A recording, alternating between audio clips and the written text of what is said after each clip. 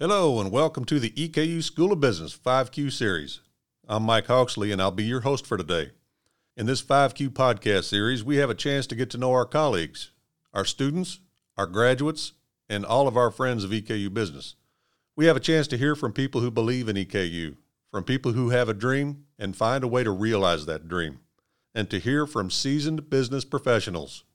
And with this opportunity, we want to engage our students and our future students and all of our stakeholders to give some insight on what goes on behind the scenes inside the School of Business.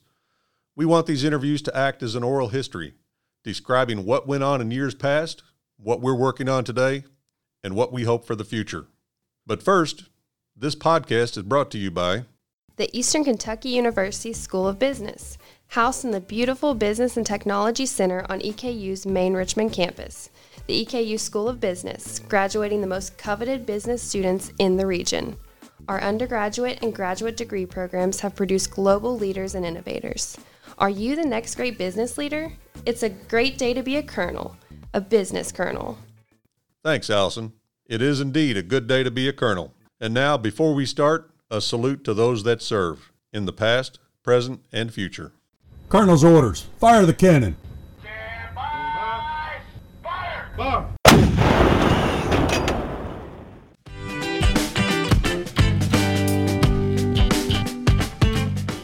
And now, let's get on with our 5Q's. Today, we're getting to know one of our staff members from the College of Business and Technology. We're here today with Ms. Teresa Harbett. Hello, Teresa. Hey, Mike. Thanks for being with us. We'd like to get to know you a little better, and to that end, I'd like to ask you 5 questions.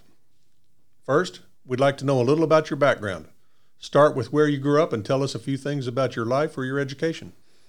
Well, I was born in Arizona, Tucson, Arizona, but I really grew up most of my life in Lexington, Kentucky, except for 1 year we spent in Papua New Guinea. My father was a professor of political science at UK, and he did a sabbatical there.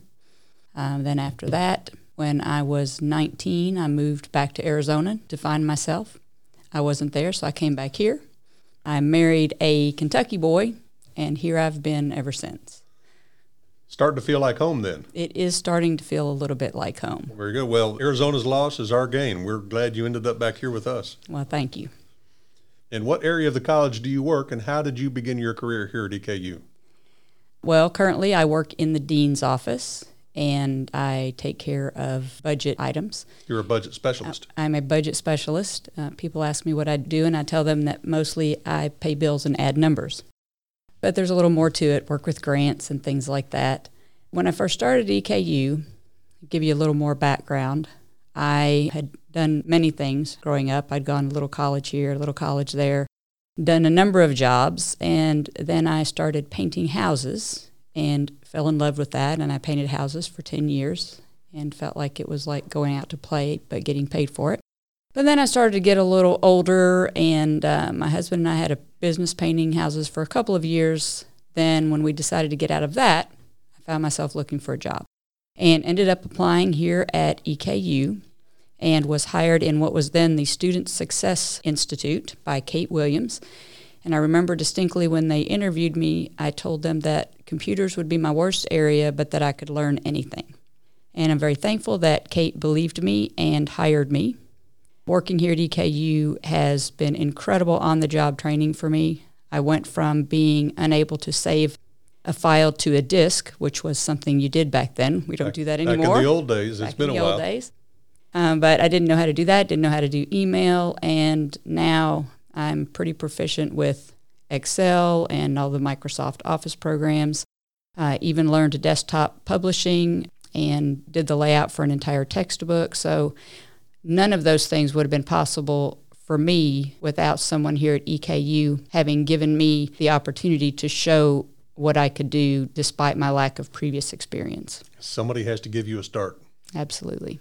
And I think the opportunity for ongoing education, the opportunity for us to learn new things, to learn new skills and take on new tasks, and in broadening your horizon and broadening your skill set, you're just opening yourself up to new opportunities. Back when I came to know you, you were the administrative assistant for the MMIB department. Right.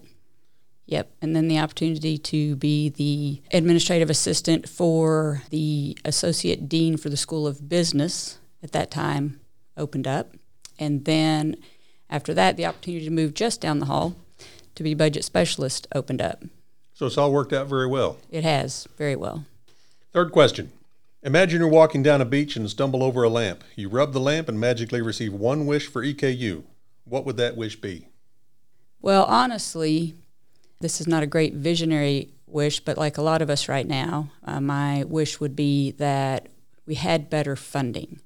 We all have the same common goal that we want to present the best education as well as the best campus experience we can for our students.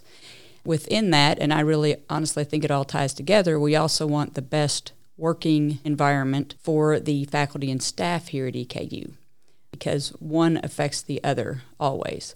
So that would be what I would hope for EKU, so that we would be financially better able to serve the needs of our students, staff, and faculty. Very good. Question number 4. What knowledge or skill do you wish you had mastered before starting your career? Oh, that one's easy. Time management. That's a huge thing, and we get so busy just doing all the things that we need to do that I still struggle with slowing down long enough to figure out the best and most efficient way to do those things. So that would be the one thing, the biggest thing for me. I'm with you there. Time is a precious commodity, and it seems like if you're not mindful of it, it flitters away far too easily. Absolutely. Yeah, that's a good answer. Question number 5. If you could give an incoming freshman advice about living and learning here at EKU, what would it be? Well, I have a couple of things.